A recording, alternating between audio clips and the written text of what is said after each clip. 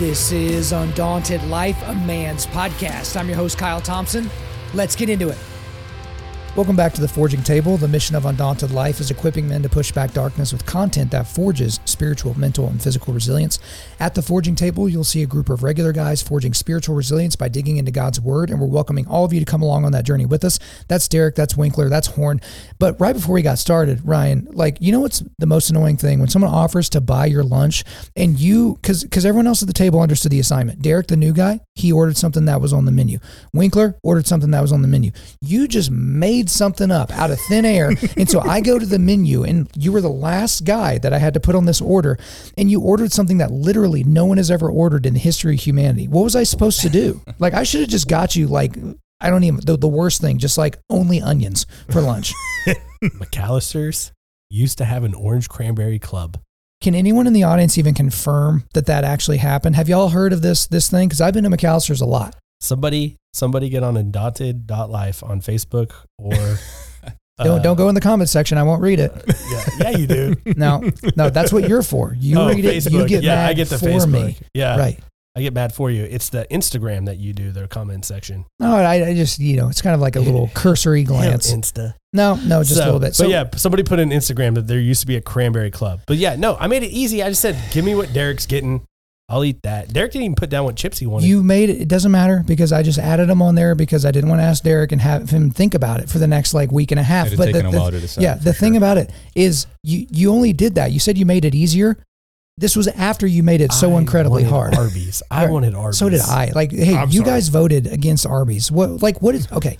We can't get into Matthew 4 until we understand what y'all's problem with Arby's is. I like Arby's. Then why didn't you vote for it? Come on. I'd eat any of them. He didn't vote at all. He couldn't make a decision. Kyle got so frustrated, he just hit himself in the face with his own pen. Right, but I gave y'all options. I was like, Papa John's, Arby's, or McAllister's. And I just kind of threw McAllister's in there because that's what white people like. And then everybody voted for McAllister's. I actually wanted Jersey Mike's. Which is the worst. Not on the menu of choices. Which goes back to my initial point of Ryan makes everything more difficult. I gave y'all 3 options and he goes, a 4th option that wasn't even on there. What was it like? What was the best case scenario? You said what was the best case scenario? Super white. So I was like, Jersey Mike's got cheesesteaks. What are you saying? Is cheesesteaks okay? I'm gonna cut this out. I'm gonna cut this out before we break the racist barrier on this show for the very first time. So kids listening at home, if people give you 3 options for food that they are buying for you, just order something that's on the menu and don't suggest a 4th option. Does that work? Does that work? Okay. All I know is this guy didn't make a decision, and this is why we're in this predicament. Derek was the first one to respond. He was the first one to respond to tell me what he wanted. It was a sandwich with chips on it, which makes me like him even more. Fonz, he was first. He responded first. I don't think it was first. No. Do you have the receipts? Yeah. But we're going to get into Matthew 4. We're going to get into Matthew 4 right now. So here's the thing. Ryan, could you actually read Matthew 4, verse 1? Verse 1. Just 1. Then Jesus was led up by the Spirit into the wilderness to be tempted by the devil. So, right from the beginning here, it was one of those times where it's like, I've read that before. I've read that a lot before. But then I was struck by, wait a minute. Jesus was led up by the Spirit to be tempted in the wilderness by the devil. And I was like, hold on. I don't think I've ever heard a pastor talk about that. I don't think that ever made me pause before, but I immediately paused and I wrote, the Holy Spirit literally, all caps, led him into temptation. Mm-hmm. And then upon further review, right, after the challenge flag was thrown, I was like, wait, this is wild. What does this mean for us on an everyday basis? And then for you more mature Christians that can read out there, it's obvious in light. I meant to have somebody, would you mind looking up James 1:13 real quick, por favor? But I was just like, wait a minute, if the Holy Spirit is leading us into temptation, what kind of ramifications are there for us just in our normal everyday life? And so I was like, oh my gosh, we're being led. But Ryan, whenever you get James 1:13, go ahead and read that for us. This is NASB, but let no one say when he is tempted, I am being tempted by God, for God cannot be tempted with evil, and he himself tempts no one. So in light of that, if you're going to let Scripture, read Scripture, interpret Scripture, it's like God doesn't tempt us to do evil, but he does test our characters. He does put us into situations where our character would be tested. Probably the most prolific example of that would be Job, obviously. But that's where I wanted to start a discussion on Matthew 4, because it's like, that's not the thing. Like that's not the thing you're supposed to sit and talk about with Matthew 4. There's so many other things. It's chock full with so many things that we're going to get to. But right from the jump, I was like, oh man, it just, stopped me in my tracks. Yeah, I think when you look at temptation and testing, they're the flip side of the same coin. I do think God allows us to be tempted. He is not the tempter, but he allows us to be tempted, just like he allowed Jesus to be tempted. And why would he allow this? Why would he allow this temptation? Well, the Father is using Satan to strengthen Jesus for his messianic role. That temptation and Jesus turning away from it is empowering him. It is strengthening him. It seems odd to say it, but if you are tempted and you can, refute those temptations by invoking Jesus and being armed with Scripture, if you can do that, it is strengthening your faith. It's strengthening you every time. You just have to resist it, and you're going to need tools to do so. I think it's a good thing to look at that Jesus is the Son of God, but he's also the Son of Man. And so man is going to have temptations. Man is going to be tempted. And I think this is bringing out his Son of Man qualities. And he's going to run into the same temptations that we run into because he is in the flesh. And so he's got to be able to maneuver through those, just like at the Garden of Gethsemane. He's like, do I have to do this, Lord? He's into his a fleshly moment, a Son of Man moment where his humanity is shining through. And so I think through this is just showing that we as humans are going to be tempted by the devil. And so Christ is now being tempted in his human form. 1 Corinthians 10:13, no temptation has overtaken you except what is common to mankind, and God is faithful. He will not let you be tempted beyond what you can bear. But when you are tempted, he will also provide a way out so that you can endure it.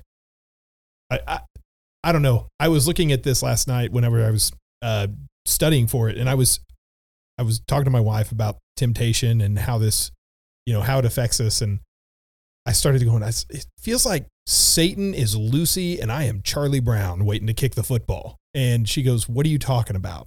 And I said, oh, let me pull this up on YouTube so you can see it. So I pull it up, and there is a 15-minute clip of Lucy pulling the football away from Charlie Brown over and over and over again. And each time she's telling him, she's using, oh, it's tradition. Oh, it's, you could do it. This time I won't do it. It's reassuring. It's Satan will use all of these tricks just to get you to kick the football. And every time, the first time she actually proposes the idea of him doing it, every single time Charlie goes, what do you think? I'm an idiot? I'm not doing that. And then it's just over and over. No, let me convince you. I can convince you to do this. And then he does. And then he ends up flat on his back with the same look on his face. Why did I even try and do this? I think it's interesting to look at that he fasted for 40 days and 40 nights where he was hungry. It's like, just imagine like putting yourself through the ringer, like doing the Murph and then not eating for 40 days after that. Like, what would you do for a Klondike bar then? You know what I'm saying? Like, I'd kiss a dude. I'll tell you right now. Like, that's the thing. Happening? It's like that's 100% what would happen. But you're exactly right. The reason why Charlie Brown, which by the way, thank you for doing a reference that only people born in the 1900s would understand. So appreciate old that. Soul. But yeah, it's living in a new world with an old soul. But so the reason why he kept trying to kick at the ball is because he was actually convinced this time will be different. Yep. And Satan has a tremendous ability to be like, you know what, this time will be different, right? He's going to lead you into temptation thinking that this time will be different, even though he knows that it's not. But Derek, if you wouldn't mind reading verses 2-6, please. 2-6. And after fasting 40 days and 40 nights, he was hungry. And the tempter came and said to him, if you are the Son of God, command these stones to become loaves of bread. He answered, it is written, man shall not live by bread alone, but every word that comes from the mouth of God.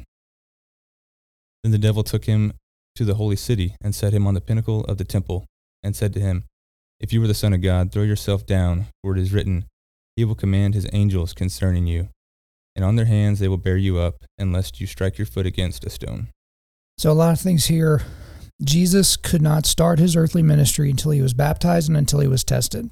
So there's something to think about there for parents out there that are sending their kids to public school and their kids are not professing Christians and they have not been trained. And you're like, well, that's their mission field. It's like every time that we see missionaries described in the Bible, they were adults and they were trained before they were sent. So just there's a few things there that, he had to be tempted, basically put through the fire and baptized before he was ready for his earthly ministry. But then we get into Satan's actual temptations here. And one thing I thought was interesting is when Satan said, if you are the Son of God, that word if, as it was written down, it's more like since. So people weren't like, so the way that this is written down is since you are the Son of God, at no point here is Satan saying he's not divine, saying he's not the Son of God. So that's something that's very, very important. He's not like, if you are the man you say you are, like that wasn't really the crux of the temptation. But the very first one was like he's playing on his emotions and feelings as a human. Mm-hmm. Again, 40 days, 40 nights, these are the only temptations that were described. But if you're being tempted for 40 days and 40 nights, we can assume that there would be many more temptations just from the ones that were listed. But these were listed for a reason to teach us something about the heart of God and about the story of Jesus. But then it's that second one. And Ryan, I know you're chomping at the bit because we were talking about this in Sunday school today, that the devil is using Scripture specifically to tempt the Son of God. And we live in a moment where people will twist Scripture. They're not using it. They're twisting Scripture to make their point, which, isn't it so interesting, aligns with their leftist policy prescriptions or their liberal worldview or their progressive sensibilities. And not progressive in the sense that, as Doug Wilson would say, progressing towards an ideal of a God-driven world, but it's progressing away from him, which is to say regressive. But I thought it was so interesting because he says, he will command his angels concerning you, and on their hands they will bear you up, lest you strike your foot against a stone. He's talking about Psalm 91, 11, and 12, but isn't it so interesting that Satan leaves out verse 13, where it says, the serpent you will trample underfoot. And so it's like he's leaving out the exact part that would be him cutting off his nose to spite his face. So I don't really want to say much more because I've said 100 things that y'all can respond to, but let's dig into that right there. What do you got, Derek? Yeah, I was going to say, I think it's pretty cool. After 40 days and 40 nights, he was hungry. It doesn't necessarily say he was hungry during those 40 days and 40 nights, and that the temptation or whatever is turn these stones into bread so you can eat. I don't remember who I was listening to. I think it might have been Alistair Begg, but he was like, make this. Have you ever seen a dog, like a military dog? It's got his eyes focused on the master. So the dog doesn't know what's going on around him. Right. His eyes are focused. So it's kind of like Jesus is focused on the master, living on God's word. So he's not even hungry. He's not tempted by what the devil's doing at the time. I don't know. That's kind of stuck out to me there. I thought it was kind of cool. I see where you're coming from. I mean, if you look at it, excuse me, man shall not live by bread alone. It's like, yeah, we need food to eat, but that fulfills us in one way, but God's word fulfills us in so much more than just the bread that we eat. I mean, it's the bread of life. And so it's the bread that we should strive for and look towards, rather than, hey, where's my next meal coming from? Because we'll get into that later on in Matthew about where that comes from. But he's basically saying, my sight on God is more than what's rumbling in my stomach. Right. I think I want to be careful here. I think that's not what this show's about. I'm sorry. Just let her rip. No. I'm going to say I want to be careful with how we're phrasing this. The 40 days and 40 nights. Okay. I think as Christians, we de-emphasize Jesus' humanity way too much. Okay? Think about, he's fully God and fully man. Imagine going 40 days without food. Imagine that. How weak would you be? How hard would that be? He felt the same pain that we do. He bled the same blood that we do. And to think that, he was God and he's just kind of above all these. Of course he's above all things, but that's the entire idea behind Satan tempting him. He's now one of us. These would get to us. How weak are we? You said I'd kiss a dude. I mean, I would. I double down. But how weak are we as humans? I mean, how often do our temptations get the better of us? And we're not even fasting. I mean, it's literally like the idea that, well, I've been doing it all this time, and you know what? I can do it this one more time, and then I'll stop. Well, I think you make a great point. I mean, that's the point. Is 40 days and 40 nights. He hasn't eaten, and he's like, "Here, I'm going to test your tummy." I mean, well, this guy will kiss a dude for a Klondike bar, you know? We don't have to keep saying that. Like, it was just a one-time thing. But yeah, we get the point. We get it. Yeah. Well, It's going to be part of lore like Sorry Joby now. Yeah. I think. but Christ, like, you're bringing up a great point in that he's hungry, he's starving, and he wants food, but then he points out the word, scripture, Mhm. and how more important it is than the rumble in his stomach and the Amen. the food that he needs right now. He's pointing out scripture. And then, so if you look at where we're going at, he points out scripture and God's word. And then now Satan tries to use scripture to trip him up. And so how many, that's where it's, we were talking about today is, people twisting scripture. It's like, how many times do people twist scripture just to fit their narrative, to fit what they want? That's what Satan's doing right now. He's like, I want to tempt this guy, so I want to use scripture, and I'm going to throw him off. What's your mind doing in 40 days with no food? I mean, I can tell you my mind in 12 hours with no food, I'm pretty crazy. Well, so I think the other thing that's important for us to understand here is I've grown to become weary of people that use a bunch of scriptures from different parts of the Bible in one sermon to make a singular point. Because now I recognize that as a content creator, it's like, okay, let's say I need to make a point. How would I backfill it with scripture? Just that one, and just kind of throw it all out there. Because, text without context is just text. And when you pull these scriptures out of the context of who was this message for, what is this describing, what is the genre of scripture that's coming from? Is it a historical genre? Is it wisdom literature? Is it, revelation? Like there are a lot of different things that could be talked about here. But the thing that's also very important is Satan is so crafty.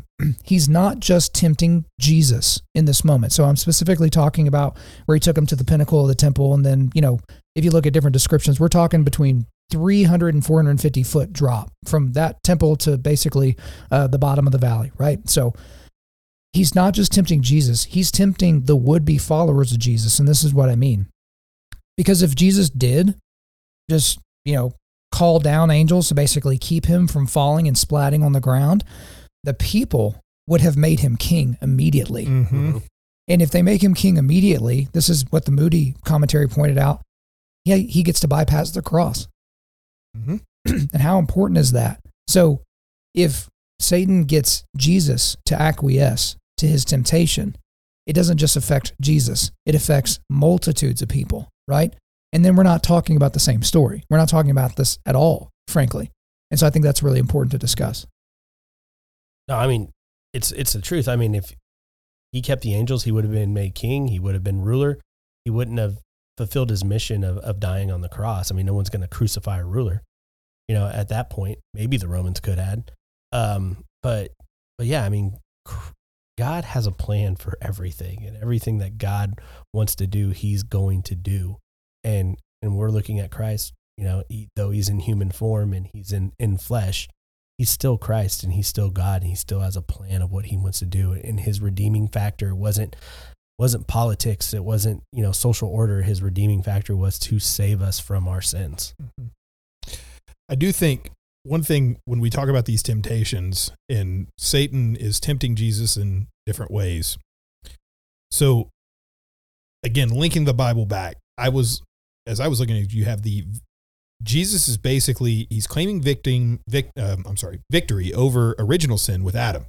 Okay. He's claiming victory over that because Adam failed in the absolute best conditions. And now Jesus is winning in the absolute worst. He's also reclaiming the victory for Moses and Israel because each of Jesus's replies to Satan comes from Deuteronomy, which is Moses' final narration to the Israelites. So Israel had the endowment of the Spirit given to them, and Jesus was fully obedient to the Spirit where the nation was not. So the temptations reenact Israel's history, but victoriously.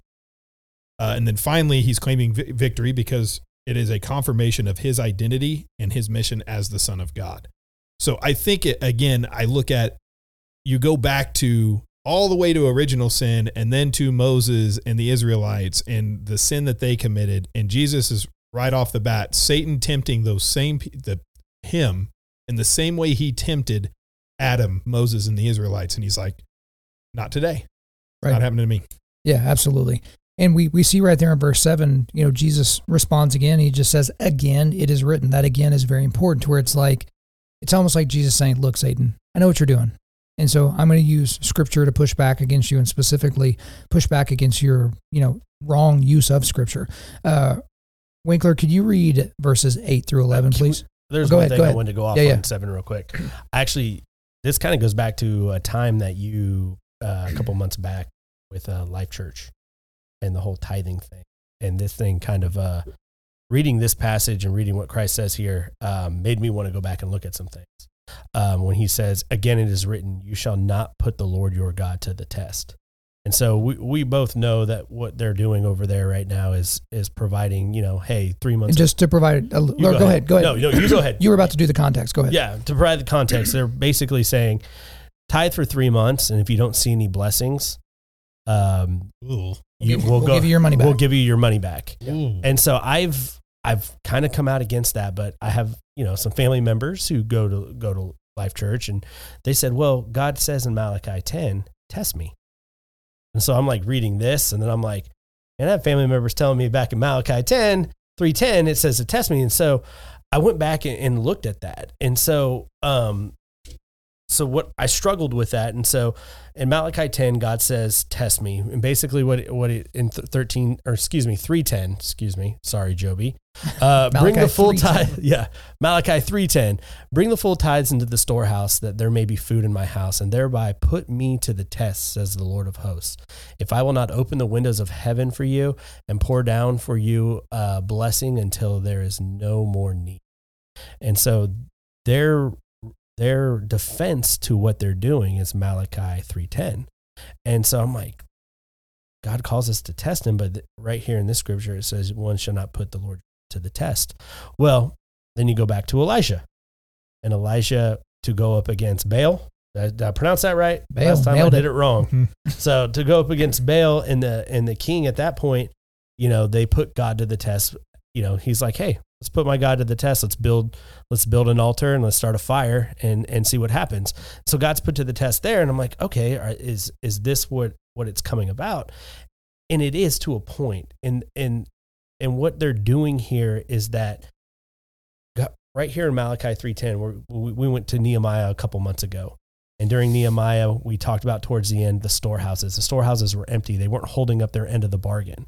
And so God is basically saying, hey, you're putting your faith into something else other than me, and you're not fulfilling your part of the covenant of keeping my storehouses and keeping my Levites and everybody, the tax that's supposed to be given. And so he's saying, hey, I know it's been a tough time. Put me to the test. Let's go ahead and see that I'll bring blessings upon the nation of Israel. Well, that's during this covenant. And so during Malachi, that's during this covenant. And so now we're no longer putting God to the test. God's already been put to the test. This has already been done. And so they're basically, what they're doing is they're doing what the Israelites did in regards to the rock and the water. They're saying, God, I want, we're thirsty. Moses, what are you going to do about this? Our God's not doing what he told us he was going to do. Our God's not taking care of us. And so God allows them to strike the stone and bring water. So they put God to the wrong test. Right. And I feel like, and they put human strictures on the test. Yes. And so that's what you're seeing with what the Life Church is doing right now. It is not the right way to put God to a test. You're testing God based upon your own earthly blessings. And you need to give with a grateful heart. You need to give without expecting blessings. You give for that 3 months, and if nothing happens, you put your faith back in God and you keep giving. It's the pragmatic approach over the biblical approach. Because again, I attended the church for over 10 years, and every time they talked about that, I'm like, that sounds like a really good idea. Get people to start tithing, and it gets them past that 21 days. It's now a habit, and blah blah blah. And then if they don't see it, they at least can get their money back and pay their bills or something like that. But then again, text without context is just text. And that's kind of the problem with, just taking something out of Malachi and then applying it to something, broader than that. In the new covenant, there isn't a 10%. There isn't a tax at all. It's giving with a grateful heart. That's what Christ wants to see. That's what God wants to see out of us. And I don't remember the 90-day money-back guarantee in the older New Covenant either. So there is that. But Winkler hit me up. You mean tithing doesn't come with a warranty? Yeah. No, there's Sorry, no I wanted to bring that up. I just wanted to bring that up. That's good stuff. All right, hit 8 through 11, please. You got it. Again, the devil took him to a very high mountain and showed him all the kingdoms of the world and their glory. And he said to him, all these I will give you if you will fall down and worship me. Then Jesus said to him, begone, Satan, for it is written, you shall worship the Lord your God, and him only you shall serve. Then the devil left him, and behold, angels came and were ministering to him.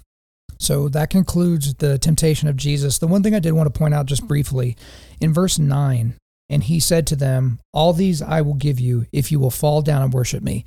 He's offering Jesus a shortcut. Mm-hmm. And as we all know at this point, if someone ever offers you a shortcut, we should be very, very wary of that. Hey, here's your shortcut to fitness. Here's your shortcut to more money. Here's your shortcut to more prominence. Here's your shortcut to more followers. Like, most of those things are not, there's something else happening there. I'm thinking about there's this new kind of medication going around that people are using off-label to try and lose weight.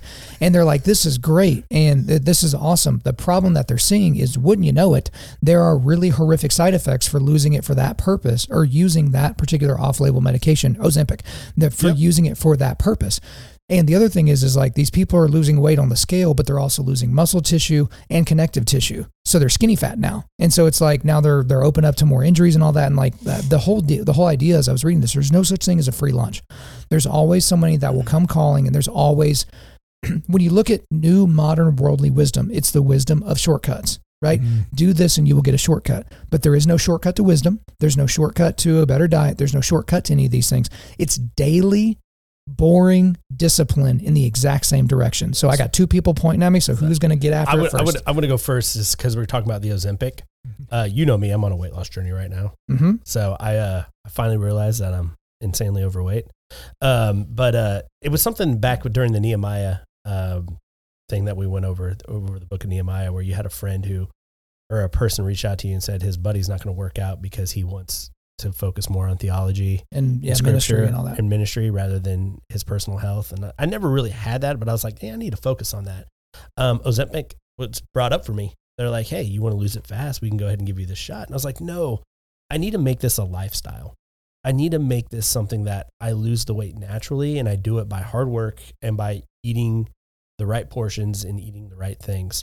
And I was like, I know that there's shortcuts, but those shortcuts are only a time and a season, because I'll take those shortcuts. I may lose 50 pounds, which is, my goal's 45. I may lose 50 pounds, but after I lose that 50 pounds, I'm going to go back to the way I was eating before, probably. And you know what's going to happen? I'm going to gain it all back. So you have to make a lifestyle choice. It's just like, you have to repent. You have to change your mind rather than taking the shortcuts around it. You've got to change your mind and know, I'm going to have to put in the hard work. I'm going to have to do things I don't want to do. I'm going to have to listen to Kyle give me a hard time about things and make me mad. But you know what? It just makes me work harder, and it makes me want to shove it in his face. That's right. That's what I do. And when you arrive, you will know that you got there the right way, because we'll keep it simple. In high school sports, there were people that were doing things to get advantages that I was unwilling to do. And that some of those were synthetic, some of those were just relational. But it's like, when you earned it, well, I'll say it this way. One of the best things my dad ever did for me was never talk to my coaches, which sounds weird, because it's like, that. Why did your dad not talk to your coaches? Is your dad rude? It's like, no. There were a lot of guys on the teams that I played on whose dads were sponsors of the team. And so there were players that weren't very good that were getting an odd amount of playing time, like an oddly high amount of playing time.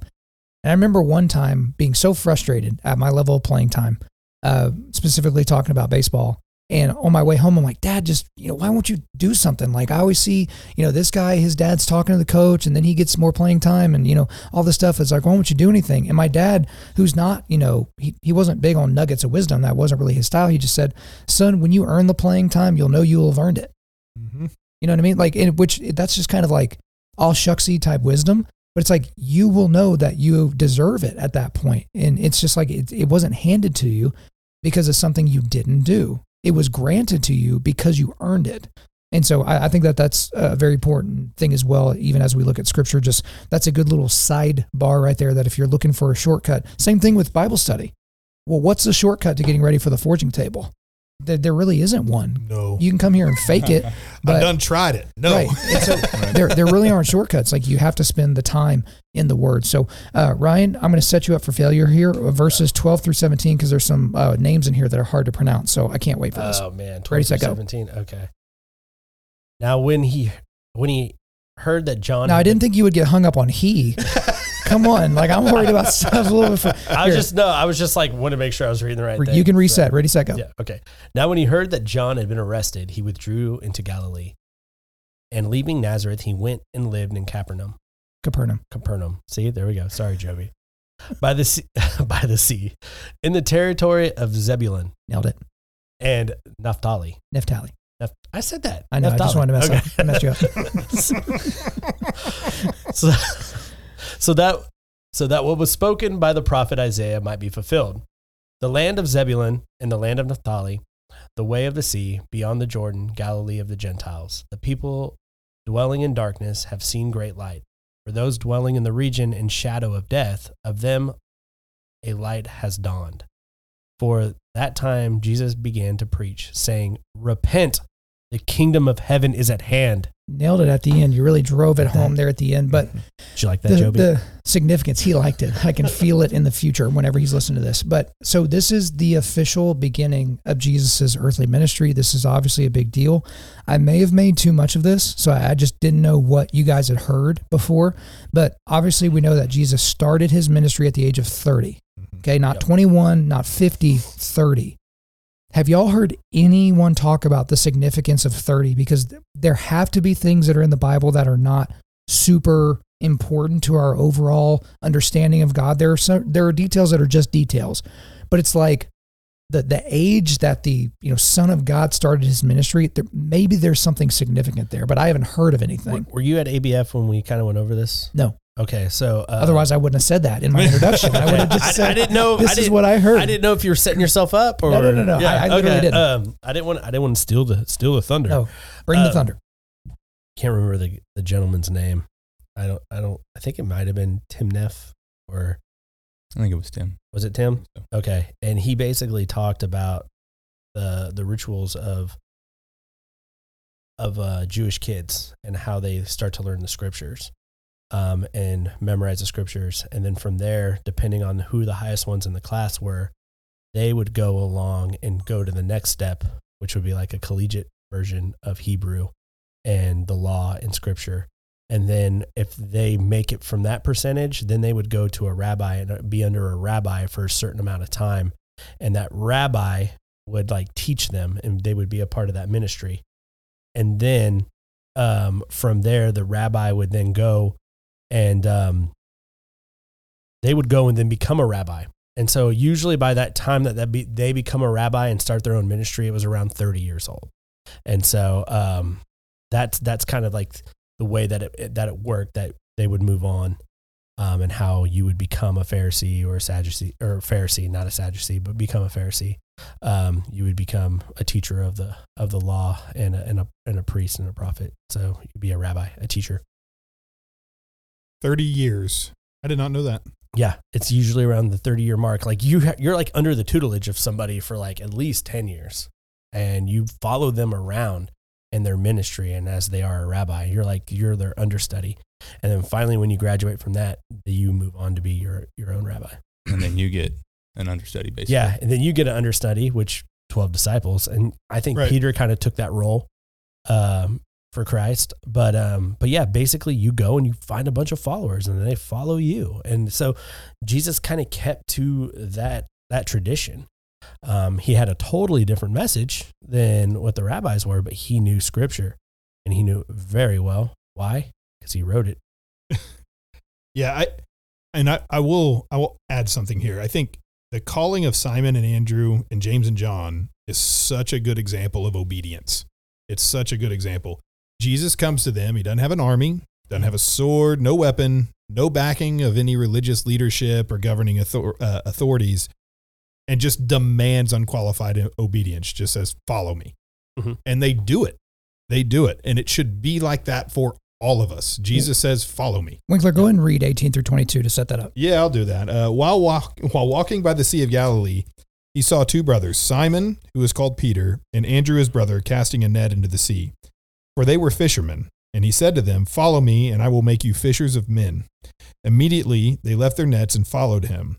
And going on from there, he saw two other brothers, James the son of Zebedee and John his brother. Zebedee. Sorry, Joby. Sorry, who? There it is. Joby, sorry. I'm going to get all of you. Derek, if you talked more, it'd be messing up with you. Sorry, Go ahead. Joey. In the boat with Zebedee, their father, mending their nets, and he called them. Immediately they left the boat and their father and followed him. So, again, many times as I was studying Matthew this time, things hit me that I just skipped over last time. There was one word repeated twice that basically defines this whole section, which goes back to a point that you were just making, Winkler. Immediately, they left their nets and followed him. And then verse 22, immediately they left the boat and their father and followed him. So immediately is important. And the second one, they left their boat and their father, like they left their father in their business. Yeah. Yeah. And again, as we read through scripture, there's obviously more things that happen here. And if you watch, The Chosen, like they obviously talked about this particular section and they kind of show it and there's, different details. But what type of this wasn't an overwhelming pitch. He's just basically like, follow me and I'll make you fishers of men. Mm-hmm. They're like, okay. And then they just do it like that. That's odd. If Jesus nothing else. I think they've already heard the message because some of the commentary I was reading, Andrew already might have been a disciple of John the Baptist. When I saw somewhere else, who was it? Where I think Simon and Andrew, they were also disciples of Jesus at one point. Yeah, I was right. Peter and Andrew had followed Jesus previously, but kind of in a part-time basis. Yeah. So he was calling them to be, hey, don't be contract employees of the discipleship now or whatever. It's like, hey, you're going to do this full time, which is interesting. But still, even that, it's like they were back fishing.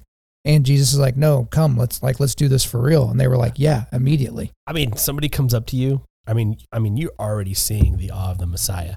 And he's like, come, I'll make you fishers of men. I mean, like, who doesn't want to follow that? I mean, I have some people that I work with and like, hey, let's go and tear this up. And like, some of them I want to follow and some of them like, yeah, no, you go do that, man. But to go out on a limb with these guys, they're giving up everything. They're giving up all that they have. They're like, these guys just left their dad on a boat. Like, think about that. My dad's like, I'm helping my dad fish. And then I'm like, later, Dad, I'm going to go do this. One, my dad probably be upset. And two, I just gave up my whole life.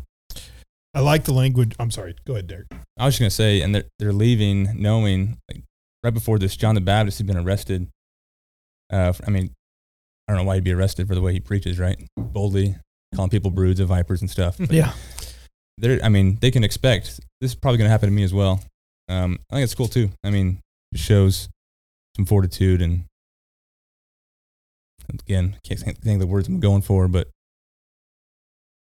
send it. Go for it. Yeah. Show some gall. Show some gall. Yeah.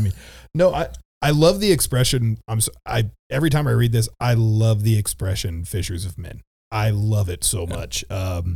Greg Laurie, the expression fishing for men is an important one for us to understand. Another way to translate it would be catching men alive. We find this phrase only 2 times in the Bible. First, Matthew 4:19, which is where we had here, and then in 2 Timothy 2:26, where it describes those who have been ensnared by Satan. Thus, Scripture provides a striking contrast. Either we will catch men and women alive, or the devil will. I love it. I go on this fishing trip each year with the men in our Sunday school class, and the thing that I noticed the first time I went, I came back and I was very much changed in the way that I approached everything. And they were talking about like we might need to change the name because everybody just thinks, well, we're going fishing because ultimately it's a trout fishing trip. But other guys have started breaking off and they'll play golf or they'll go hiking, they'll go biking, they go do all sorts of things down at Broken Bow. There's a lot to do down there. But I told them you can't change it because you are literally fishing, you are fishing. You're just fishing for men. It's a different scenario. So it's not what you intended, but it's what's happening. When I think that there's an important lesson there as well, that intentions matter, names matter, timing matters. There's so much in a story like this, like I'm going to make you fishers of men. He's using language that they understand, because fishing at this time was not an easy thing. Otherwise, most of the people in that area would have just been fishing. This was a hard task. You had your ups and downs. You had your good years and your bad years, your good seasons and your bad seasons. But it's like, if you're fishing for men, there's always going to be fish. There's always going to be someone that needs to be caught. And he's saying that I will make you fishers of men. He's like, I'm not going to just snap my fingers and all of a sudden you are a fisher of men. And again, he's calling them, and then they're going to walk around with him for the next few years. And he's going to make them into what he needs them to be after he's gone. There was no shortcut in that. No shortcut at all. No shortcut at all. Wouldn't that have been a lot easier, Ryan? Yeah, if he just snapped his fingers and was like, boom, fisher, y'all are super ready for all of this. Yeah. Because they wouldn't have gotten that personal development. I mean, you go read in Matthew when he's like talking with the disciples. Like, you can see some of the frustration when trying to explain things. You know, he's just like, "Ah, man, you don't see it, do you?" You know. So that's the thing. It's like, but how are they going to learn? Yeah, and you don't just get wisdom. You're not granted wisdom, I guess. I found that like very humbling, because there's many times with my kids, I'm like, "You don't get it, do you?" You know, like, what's going on here? And it's just like, you know what? They don't. Why? Because they don't know. I can't snap my fingers and make them smart. You know, I'm still trying it, and I'm just going to I'll keep reporting back on how that's going. It won't work. And, you know, but I have to remember, I have to look at how Christ was with the disciples. Yeah, there might be a lovingly frustration about it, but there's, you know, it's their learning, and Christ knew that these guys were learning, and he's just trying to teach them, and he's teaching them. And they didn't take a shortcut. I mean, they followed this guy for 3 years, and they learned from him, and they even learned from him after his death. You know, Peter was learning from Paul. Paul was learning from Peter. So it's just an amazing thing to look at. I agree. Let's go ahead and get into the last part here of Matthew 4. Derek, if you will read 23 through 25, please. And he went throughout Galilee, all Galilee, teaching in their synagogues and proclaiming the gospel of the kingdom and healing every disease and every affliction among the people. So his fame spread throughout all Syria, and they brought him all the sick, those afflicted with various diseases and pains, those oppressed by demons, epileptics, and paralytics, and he healed them. And great crowds followed him from Galilee and the Decapolis, and from Jerusalem and Judea, and from beyond the Jordan. So the population of Galilee, around this time, I saw a few 100,000, so maybe 300,000, about 200 different villages is where this ministry was taking place. I thought the John MacArthur commentary pointed this out, and I thought it was great, that you can boil down all of Jesus's ministry into a nutshell. Jesus did 3 things: teaching, preaching, healing. That was what Jesus did on this planet, okay? And everything that we see described, red letters or not, is going to be in one of those 3 categories of teaching, preaching, and healing. Now, I don't necessarily this late in the podcast want to open up the gift of healing box. So let's maybe stick with teaching and preaching for right now. Wait, you're pointing at me. Do you want to talk about healing? Well, no, I just think it's like, that's the part of this that people are going to look at. It's like, oh man, he healed people from all these diseases. Great thing. That's awesome. But look at the stones that Christ had, and the fact that he went into synagogues and preached the gospel. He walked into synagogues and said, repent. The end is near, or the kingdom of God is near. That's a lot. That's like us walking into like a church that we know is probably not a church that's really preaching the gospel or biblically sound, and saying, repent, for the kingdom of God is near. Like, that's huge. I mean, you could get killed. Probably even nowadays doing that. But back then, they could have definitely taken him out and stoned him, chased him out. It takes some bravery to actually go in and actually, you know, he's fishing for men even then, Jesus is. I mean, and, you know, I do like the other idea here is like one of the first things that he's doing is he's creating his own community with the disciples. I mean, that's one of the first things he does when he starts his ministry. But, you know, I think the concept of, I mean, discipleship and ministering, I mean, he's going to minister to these great crowds. He's got the disciples with him. I like the idea that Jesus is not trying to limit it to four walls. I mean, he's just out and he's doing these things. That's fishing. I read a quote, can't remember, don't know who said it, but asking, are we keepers of the aquarium or are we fishers of men? Mm-hmm. And I think, especially the church-going crowd, I think a lot of times we can fall into being keepers of the aquarium. I like how you brought that up, and that it's not in these four walls. How many times do we sit in these four walls and we act like Christians and we do our Christian, we do what we do as Christians, but outside those four walls, how do we let culture define us, and how do we act with other people who aren't our Christian brothers and sisters looking at us? And so I think it's a great thing to look at that, how Christ did it within the four walls and he did it outside the four walls. Sorry, I'm frustrated that the camera has turned off for 2 times. So those of you listening to this on audio, you're like, what was that sound? That was the sound of me hating everything off in the background because tech is so stupid. I don't even know what you just said because literally I just shorted out. My brain just shorted out. I saw you get really mad. I was like, did I say something wrong? No, it wasn't you. This time it wasn't you that said something that made me mad.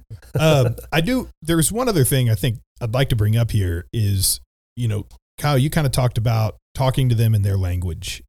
He's talking to fishermen and he's talking to them about being fishers of men. Whatever your profession, it can be a ministry. And to be honest with you, I mean, I'm a CPA. I don't think I could go in and minister to an attorney and exceptionally well. Or Derek, I probably couldn't talk to your pilot buddies and minister them as well as you could, because you have common interest, you have common knowledge. There's ways for us to do that. It's not that it's impossible to do, but if you look at your workplace as this is a ministry, and I have the ability to be a fisher of men right here where I'm at, because I already know these people. I know what they're like. I'm one of them to an extent. But I don't think that, I think one of the other fallacies is I don't think that following Jesus necessarily is I have to abandon my jobs or my skills. To the contrary, I think God gives us a lot of these skills and abilities so he reaches places that maybe pastors cannot. I think there's, Marty Grubbs, who's my pastor, is probably not going to come to my office and start ministering to people. Neither is Terry Fakes. As much as awesome as that would be, it's not going to happen. And so it's my job. It's my responsibility to try and disciple to those people who are at my workplace. I can't think of a better way to leave it, mainly because I'm still mad about the camera. But guys, if anybody would like to get a lot of pro bono work in on doing tech for the forging table, that would be amazing, because this happens literally every time we try to record. The camera just keeps turning off. Ryan, did you have something else you wanted to hit right before we went off? No, I'm good. You had some special stuff on your screen there. I was looking up a word because I was thinking of our sermon today at church. I was on the Good Samaritan, and how, Christ was walking into synagogues and preaching the gospel to people, and how that's kind of like I would say not crazy, but I couldn't find the right word where it's not crazy. It's just like, I don't know, taboo, or I can't think of the right word, but how he brought up in the Good Samaritan, he talks about the Levite and he talks about the priest, and as he's talking to he's talking to the Jewish leaders. And then he brings up, the pastor pointed out, the third guy comes up, they're all thinking it's just going to be a Jewish layman. And he just throws out a Samaritan. I mean, he's like, that's like in our time being like, yeah, a Nazi or something like that. That was just like, the last thing you think he's going to bring up is a Samaritan, and just how he just knew how to talk to people, and how he knew how to explain the gospel in a way that was just, I probably wouldn't have said that. That's not winsome. You know what I'm saying? And so it just made me think about that when you read about him starting his ministry. It's interesting you use the word winsome. I'll tell you off air. The audience is like, why is he going to tell him this off air? There's something about the use of the word winsome. So just remind me as soon as we get done. But guys, we're going to leave that there. But come back here next Sunday where we're going to dig into Matthew 5. And guys, everyone's looking at me crazy. And the text I got from y'all this week was like, hey, are we really only going to do an hour on Matthew 5, guys? You could have a pastor spend his entire year just breaking down Matthew 5, which is really only the first part of the Sermon on the Mount. But we're going to get into the Sermon on the Mount. I'm very, very excited about it. So make sure that you read through Matthew 5 to get ready for next week. But before we let you go, we are going to do a quick resilience boost. At Undaunted Life, our mission is equipping men to push back darkness with content that forges spiritual, mental, and physical resilience. The link I've got for you there is a link to our donation page. We cannot pull off anything without donors. Guys, throughout my multiple surgeries this year and everything that we were doing, the only way we were able to keep the lights on is because we have donors that are dedicated to our mission and to our cause. And if you don't think that you're an important part to that, you are wrong. Share this content with people, but also hop on board to financially support us. Thank you guys so much for listening to this episode. Wherever you're listening to this, please subscribe, rate, and leave us a positive 5-star review. If you want me to come speak live at your event or on your podcast, just shoot me an email to info@undaunted.life. That's info@undaunted.life. Follow us on Instagram and like us on Facebook, and check out our website for everything else, including how to donate to keep more content like this coming your way. Just go to www.undaunted.life. And also, we want to thank the band Holy Name for allowing us to use their music for our content. The music on this podcast is their song Perpetua, which is off their self-titled debut album on Face Down Records. The links are in the description. I'm your host, Kyle Thompson. Remember, keep pushing back darkness, keep forging spiritual, mental, and physical resilience, keep seeking the Lion of Judah.